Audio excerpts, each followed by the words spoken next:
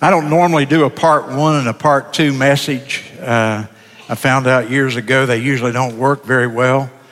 But I had so much material and so much I needed and wanted to say that I couldn't get it in this morning, so I just decided I'm not even going to try, because I didn't figure you'd want to be here at 3 o'clock this afternoon still listening to me. So part two tonight of a message that I began this morning.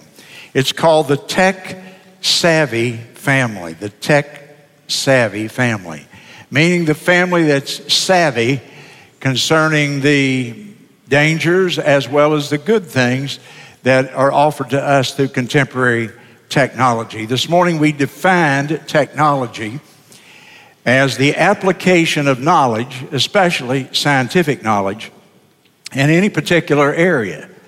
Now, we tend to think that technology, when we say that, we think of a smartphone or of a video screen or something like that. The truth is technology is the application of any scientific bit of knowledge and to apply it in a practical way.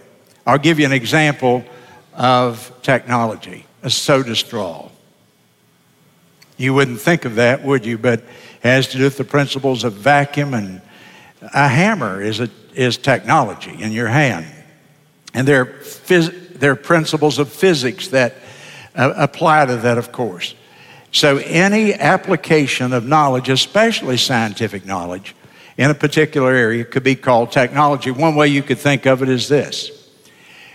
In the beginning, God created the world, and everything he didn't create is technology.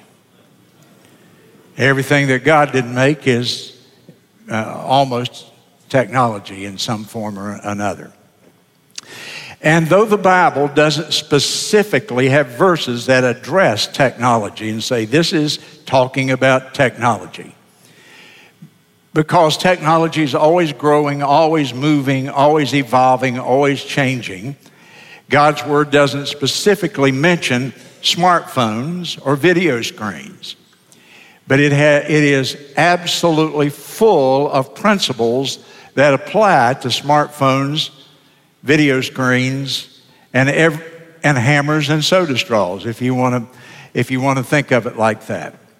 Because God gave us everything in His Word that we need to be thoroughly furnished unto every good work. God gave us everything we need to be perfect, meaning mature and complete in our Christian life.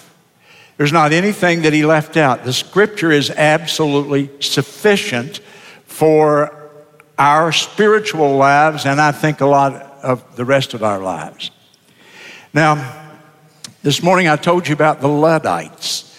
The Luddites were people who opposed technology, tried to burn down factories and tear up machinery in England between 1811 and 1816. They were opposed to technological progress. We are not Luddites. I have a cell phone and a computer and all the other stuff, and you do too. And so we're not anti-technology just because it's technology. However, we understand there are some really tremendous dangers there that nobody's speaking about, and the pastor, in my opinion, has a responsibility to sound the warning and to put up the flag and say, hey, wait a minute. Just because everybody's doing it, don't you be a bunch of lemmings and follow over the cliffs and destroy your life with them. You think for yourself, and you think with a biblical worldview, which we've had a heavy emphasis on here in the last few weeks and months. And I'm thankful for the technology. It's a blessing to me, not just personally, but to my ministry. As I speak right now, this is going out over live stream. It's going out over the internet. A lady who's a member of our church a couple weeks ago went to visit her daughter in Germany. I got an email from her in the middle of the week, and she said, I so enjoyed the service last Sunday morning, and she was watching from Germany. Isn't that incredible that could even happen now? And I read this week that J. Vernon McGee, how many of y'all ever listened to J. Vernon? Just about everybody does at one time or another. And J. Vernon is an old Texas preacher, and he preaches on the radio, and he goes through the Bible. He gives the most wonderful expositions, just simple expositions of Scripture.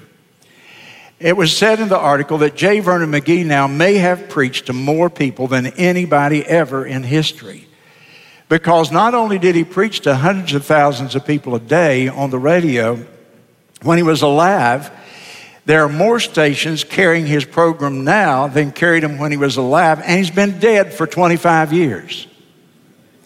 And all over the world, you can turn on a radio station and go across it, and you can pick up old J. Vernon McGee. Though he is dead, he still speaketh, huh? The same thing could be said of Adrian Rogers. I listen to Adrian Rogers often. Adrian's been dead. He died in 2005. And so thank God for the blessings of technology and helping us get the gospel out to the world. But there are limitations to it. Technology is not our God. Progress is not our God. Technology is not our religion. Technology is a tool that we as Christians want to use, but we want to be careful because it is a potentially damaging tool as well. It appears to be all powerful. It has the answer to everything. After all, think of the marvels of technology and what it can do. It appears to be all-knowing. If you don't think so, just ask Siri. She'll tell you. She knows everything, doesn't she? But that's a phony knowledge in some cases. And there are dangers to it. And that's what I want to spend the rest of my time talking to you about tonight. I talked to you about two of those dangers today.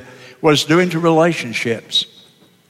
Families sit in a family room, and mom's on the computer and dad's on watching television, and the kids are on their smartphones, and nobody's talking, and we all are sitting in the same room, but there's no communication, and the relationships are deteriorating, and it goes on. That's the norm. That's not the exception that I'm illustrating.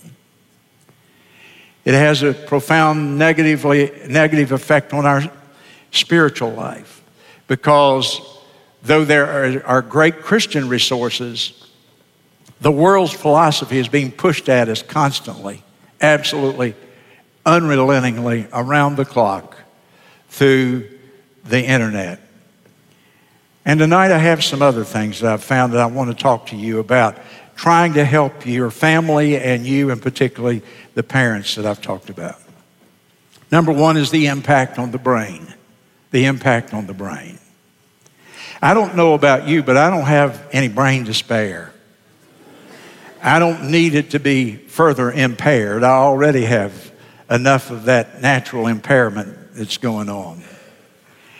Pew Research, which is the most reputable research body in America today, tells us that 85% of U.S. teens own a smartphone. The Kaiser Family Foundation did a survey. They're one of the biggest medical providers, and as well as other things. This survey was not done recently. It's 7 years old. It was done in 2010. In 2010, 69% of 11 through 14-year-old children had cell phones. Today, and 31% of ages 8 through 11. Now, that's been growing exponentially. I don't have the latest figures on it. But I just look around and observe and see what a high percentage of children even, not teens, just children, that either have access to a cell phone or own their own cell phone. And I don't want to be preachy on this too much because I know there are exceptions. But I cannot for the life of me understand why parents want to do that. You see, of all the things that a child would like today, it's a smartphone. It's a rite of passage into adulthood in their mind. And I hold this thing in my hand. We oughtn't even call it a phone. That's just sort of a secondary thing about this being a phone. Do you know what this is? This is a handheld computer. It is a very powerful handheld computer. Listen to this statistic.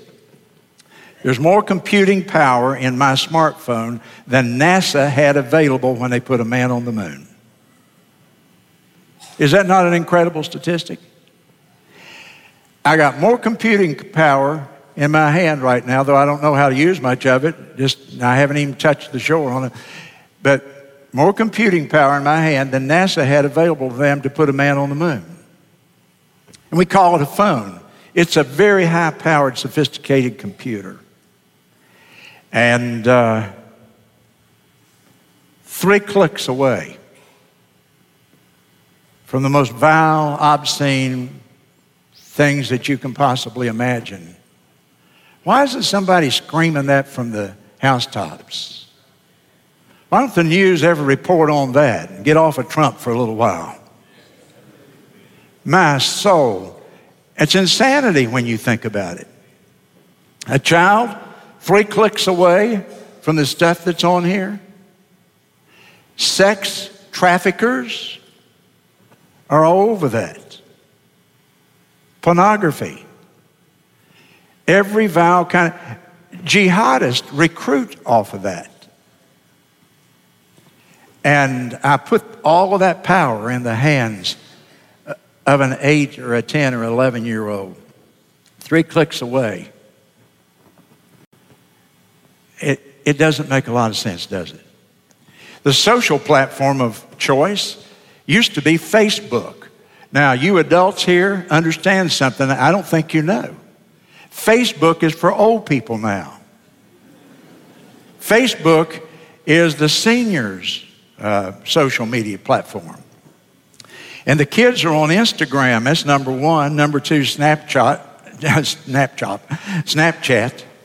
Number 3 is Twitter. Number 4 is Kick. And it goes on to all these places you've never heard. And just about the time you figure that you've got your kids, you know where they are, they've moved on to the next one. Because they don't all want you to know where they are frequenting on the web. And listen to this statistic. Between the ages of 8 and 18, many young people are consuming 4,000 hours of digital media content every year. 4,000 hours. That means nothing to you, does it? Until you multiply 365 times 24, and you'll find out that the year has a little bit short of 9,000 hours, and that therefore a lot of kids are spending 40% of their time connected to the internet. Does that have an impact on us? It does. A man named Nicholas Carr wrote a book. The book was a finalist for the Pulitzer Prize, so it's highly recognized and recommended book. The name of the book is What the Internet is Doing to Our Brains. The Shallows is the name of it. It's a New York Times bestseller by Nicholas Carr, C-A-R-R. He says in here, we have become a nation of shallow thinkers. That's the reason for the name, The Shallows. America has become a nation of shallow thinkers. Our ability to reflect and reason seems to be declining. I'll read that once more. Our ability to reflect and to reason seems to be declining. Archibald Hart is a well-known psychologist. He's from California. He's also a well-known Christian author, Dr. Archibald Hart.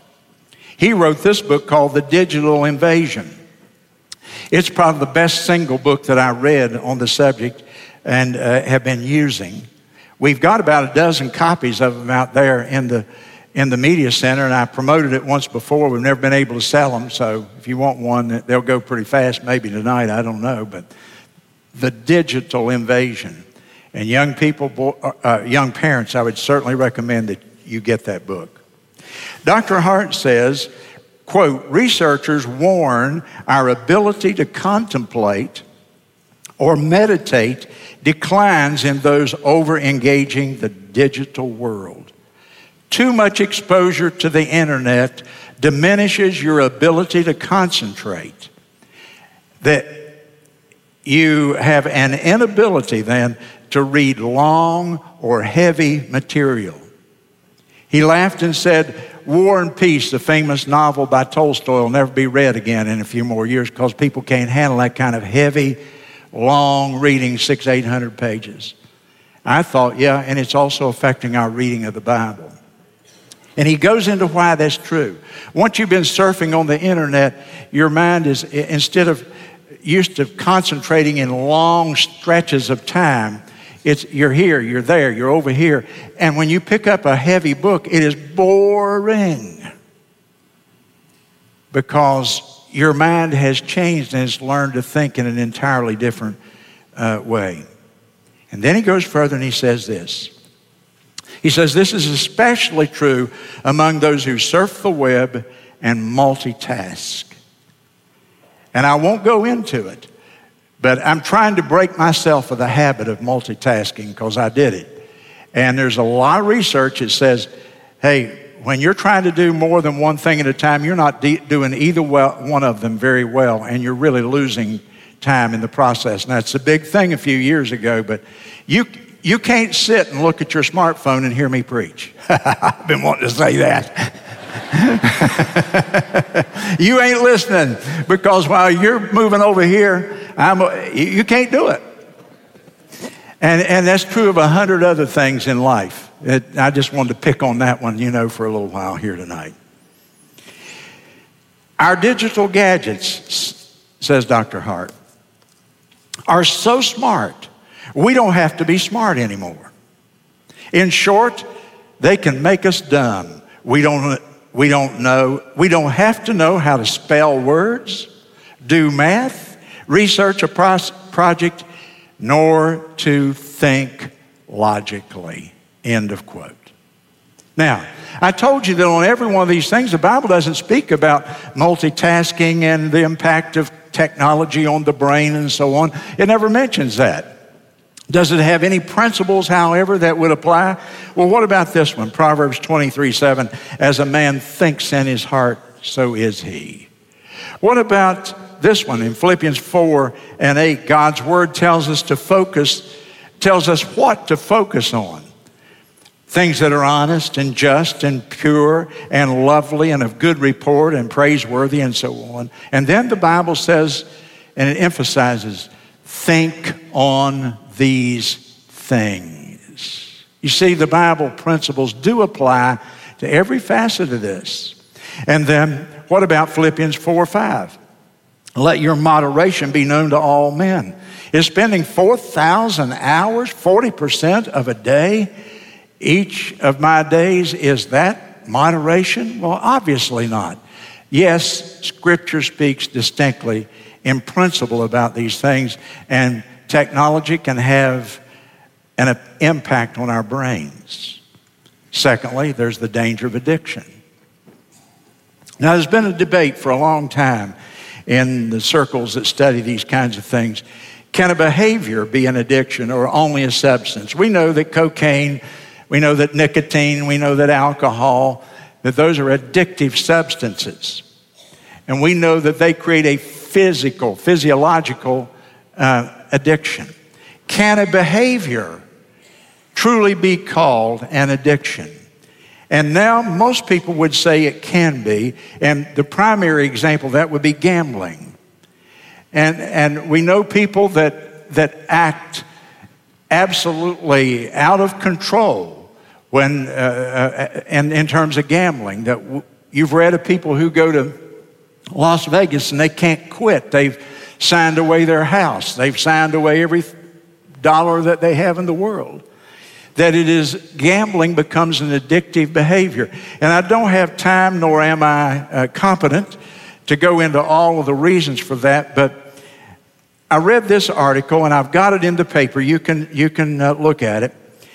There's an article called How Texting is Taking a Toll on Our Teens. It was in the New York Times on May 25th, 2009, written by Katie Hafner. She said, on the average, The average American teenager, now this was in 2009, see, that's 8 years ago. The average teen sent 60 to 80 texts a day, or 1,800 to 2,200 a month. Girls, about 15% more than boys.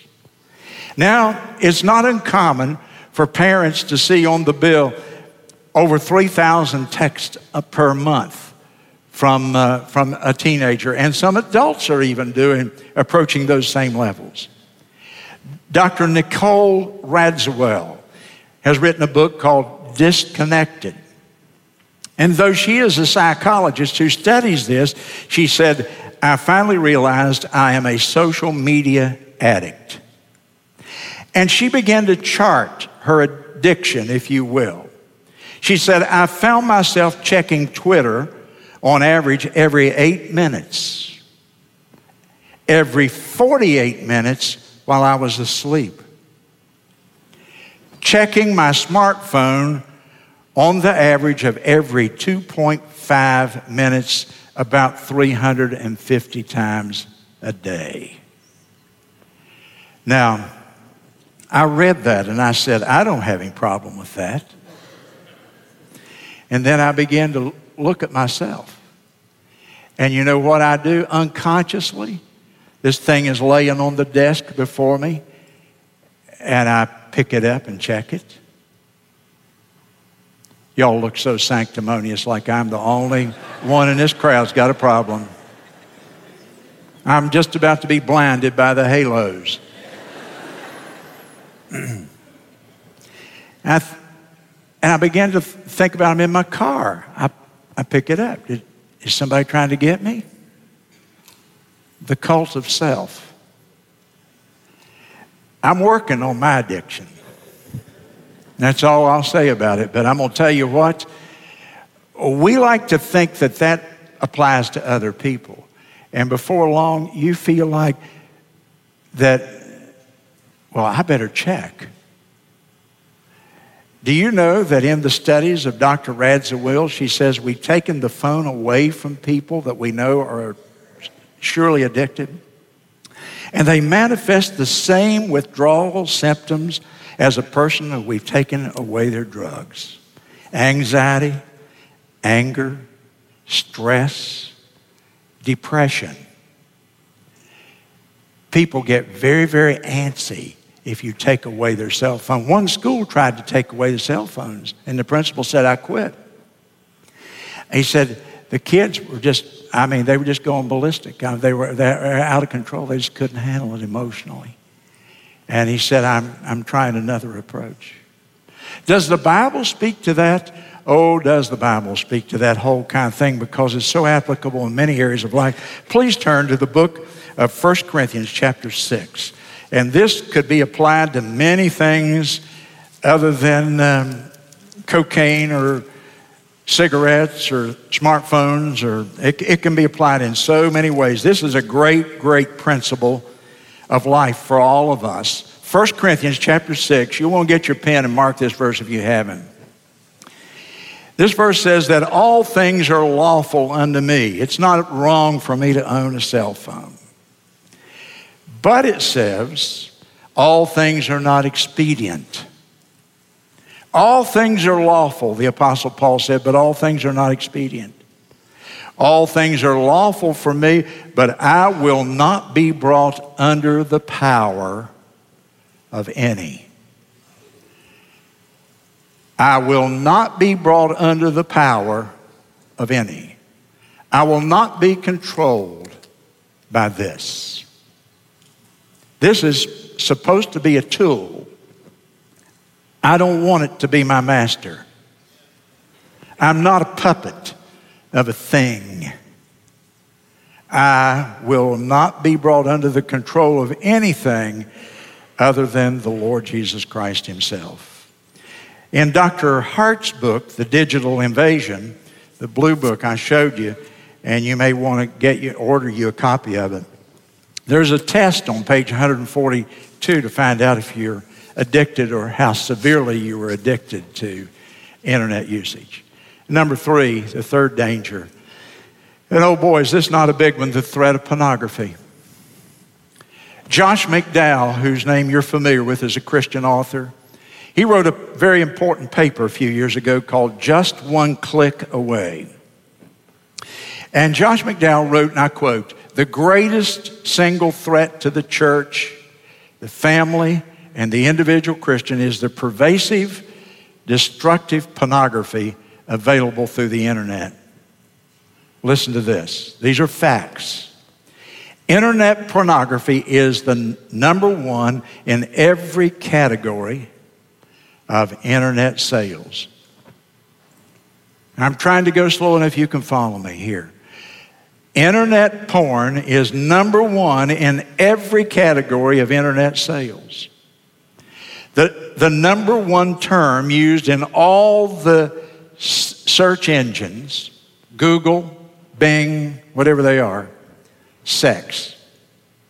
That's put into the search engine more than any other single word.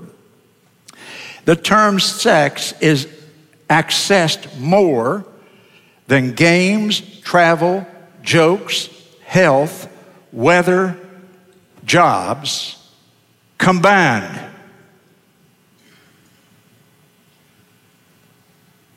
And that's what people are doing on the internet. More people are searching the word sex, listen to that list, than games, travel, jokes, health, weather, jobs combined. The average age of first exposure to pornography is between 8.5 and 11. 90% of children, 9 out of 10, between 8 and 16, have been exposed to internet pornography. In the message I gave to the men last week, I talked about going to the University of South Carolina, and the most frequently read book on the campus was Playboy magazine. But I was a little boy from West Virginia who had moved to South Carolina. I had heard that they sold dirty magazines, that's what they called them, in stores, but you had to ask for them, and they always said they have a brown wrapper on them. I don't know why it was brown, but whatever. And I can honestly say I walked onto the campus of the University of South Carolina, and I'd never seen a pornographic picture. And I was 19 and a half years old when I went there because I'd already gone to Bible college a couple of years. I'd never seen that kind of stuff. And in every dorm room, there was at least one Playboy being passed around, and stacks of them, old ones, and the centerfold cut out and stapled on the door. I'd never seen anything like that. Your kid don't have to go to Carolina. Click, click, click. They're there. It's that simple.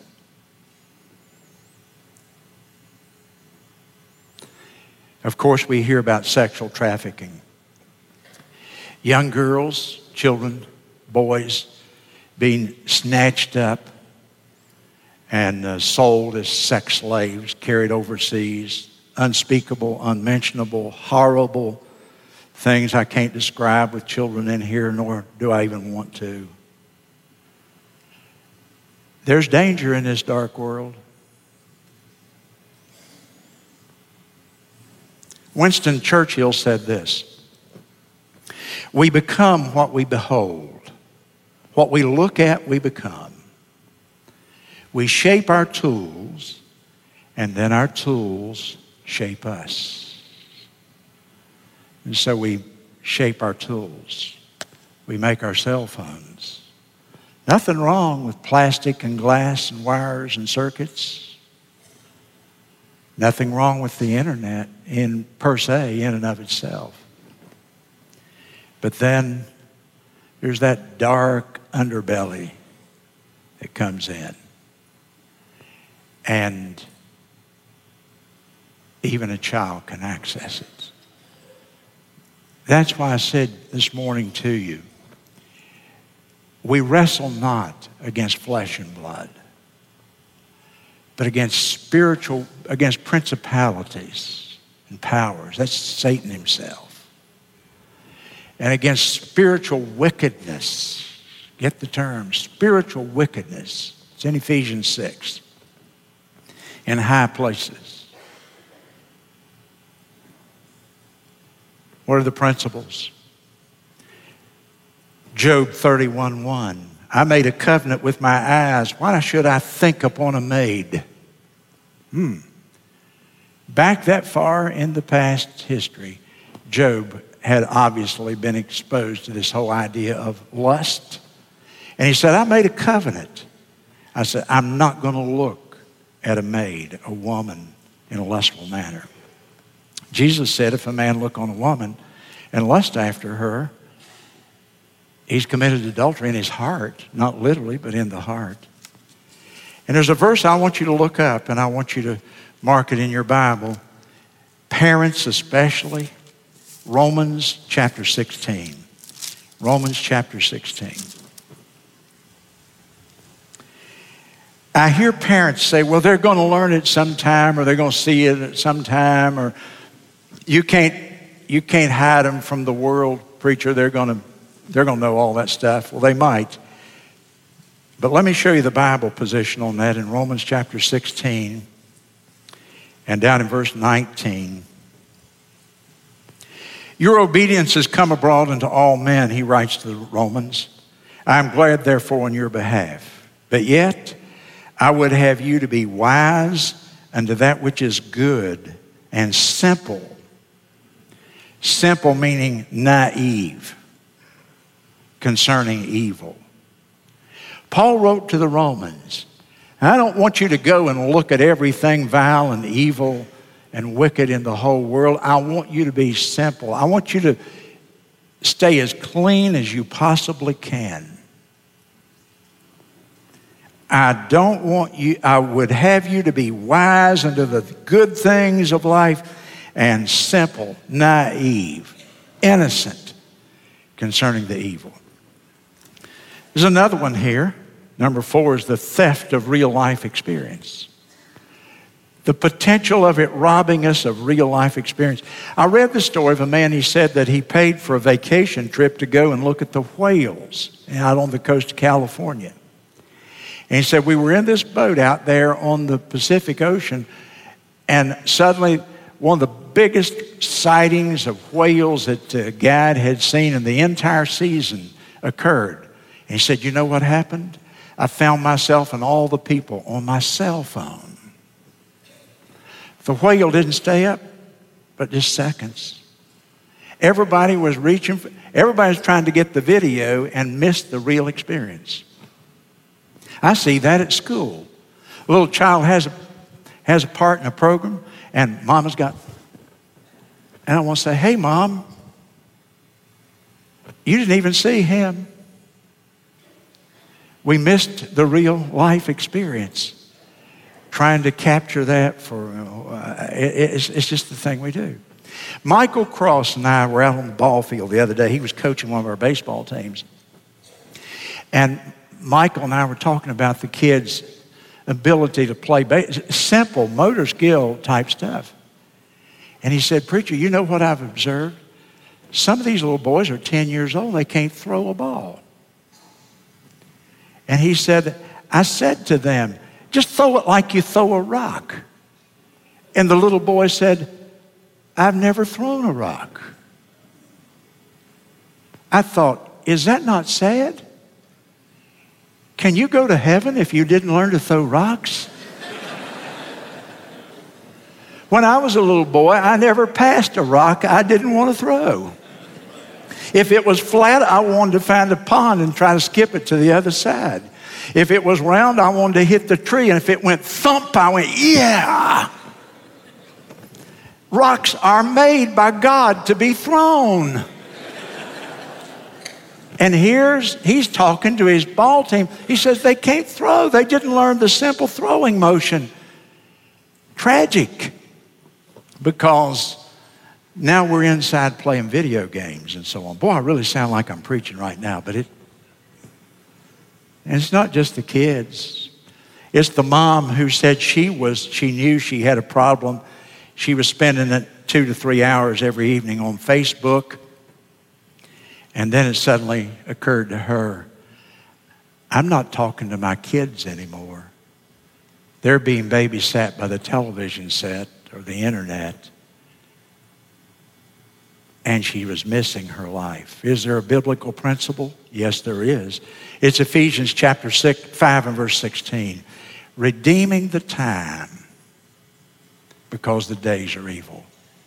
What does it mean to redeem the time? To buy it back, to repurchase it, to use every minute of life as productively as you possibly can, because believe me, it'll soon be over. It passes very, very quickly. And the last principle I'll deal with tonight is technology and education. Listen to me, I'm going to read rather extensively here. But we know that schools advertise their high-tech status right now. It's a prestige thing. And so if a school gets a new order of computers or whatever they're going to get, it's a big deal. And the parents are driving this. The parents think that means that's a good school. The more technology, the better school you have, right? That's what people think. I mean, we're progressive. We're on the cutting edge. We're the cool school. And so bring it on. The more technology we can have, the better for our children. And I believe that parents are being deceived into thinking that technology is progress. Now, among private schools, and I'm the president of one and have been for 40-some years, so I know a little bit about that. I know there's heavy competition among private, even Christian schools.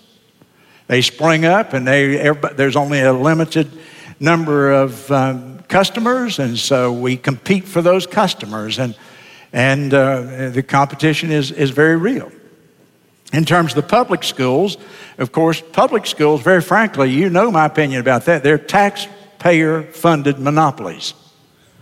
And they have almost unlimited resources because the government will come out and the computer companies and the internet companies will give them lots of assistance, and so they keep right up. Well, there's a lot of studies that have come out that contradict the trend that more technology is just automatically better. I have an article here from The Guardian. The Guardian is a newspaper that started in 1821 in England. It's one of the oldest newspapers in the Western world, continuous publication. It's a far left newspaper. You wouldn't think I'd be quoting from The Guardian. It's very socialistic in its mindset. In December 2015, one of their reporters named Matthew Jenkins wrote a review of something called the Organization for Economic Cooperation and Development, the OECD. In the article, he stated this about education, and he's in England. Keep in mind, this is the United Kingdom. And I quote, "Education systems that have invested heavily in computers have seen no noticeable improvement in their results for reading, math, and science in the PISA program or the PISA test." Now that would be the English equivalent of our SAT test. He says the OECD's education director, Andre Schleicher, says, listen, quote, "If you look at the best performing education systems, such as those in East Asia, they've been very cautious about using technology in the classroom. Those students who use tablets and computers often tend to do worse than those who use them moderately," he said. And in addition, other reports raise concerns about the disruptive behavior associated with the use of mobile phones and tablets in the classroom in the UK, end of quote. I think that this has become a major, major distraction in education at every level. I read the account of a girl who said, I text in class all the time. The way I do it is I act like I'm getting into my backpack, and while I'm there, I send the text that I want to send so the teacher doesn't see me. I know that our teachers fight it right here in our own school. Interesting stuff. The CEO of eBay and other executives from Apple, Microsoft, and Google send their children to something called a Waldorf school. There are now 160 Waldorf schools in America. What characterizes Waldorf schools? There's a number of things, but there is absolutely no technology. None. They even frown on the kids using it at home until they get to a certain level. None. Why would the CEO of Silicon Valley's most prestigious companies say, I don't want my kid in a school with high tech? You would think, wouldn't you, that they would be leading the charge on this? I can't substantiate this, but I read it from one source, that Bill Gates has pushed Common Core on every school in America, but sends his kids to schools that don't have Common Core. New York Times, September 10th, 2014. Nick Bilton wrote the article. It's entitled, Steve Jobs, Low-Tech Parent. And so he said, I interviewed Steve Jobs, founder of Apple, right after the iPad, the first iPad came out. I said to Jobs, so your kids must love the iPad. He said the first tablet was just hitting the shelves. Jobs said, they haven't used it yet. We limit how much technology our kids use at home. I had imagined that the Jobs household would be a nerd's paradise, that the walls were giant touchscreens. Nope, said Jobs, not even close. Every evening, I make a point of having dinner at the big long table in the kitchen, discussing books and history and a variety of things. No one ever pulls an iPad or a computer. Since then, I've interviewed a number of technology chief executives and venture capitalists who all say similar things. They strictly limit their children's screen time, banning all gadgets on school nights, and allocating aseptic time limits on the weekends. Very restricted. Chris Anderson is the former editor of Wired magazine and now chief executive of 3D Robotics, a drone maker. He has instituted time limits and parental controls on every device in his home. My kids accuse me and my wife of being fascist and overly concerned about tech. And they say that none of their friends have the same rules, he said of his 5 kids between 6 and 17. Well, that's because we see the dangers of technology firsthand. I've seen it myself. I don't want to see that happen to my kids, end of quote. The dangers he's referring to include exposure to harmful content like pornography, bullying from other kids, and worst of all, becoming addicted to their devices, just like their parents, said the author. But there is one rule that I found to be universal among the tech executives I polled. This is rule number 1. There are no screens in the bedroom ever, period. Can't have it in your bedroom. Why? Tick, tick, tick, pornography. Tick, tick, tick, jihadist. Tick, tick, tick. Atheism. Tick, tick, tick.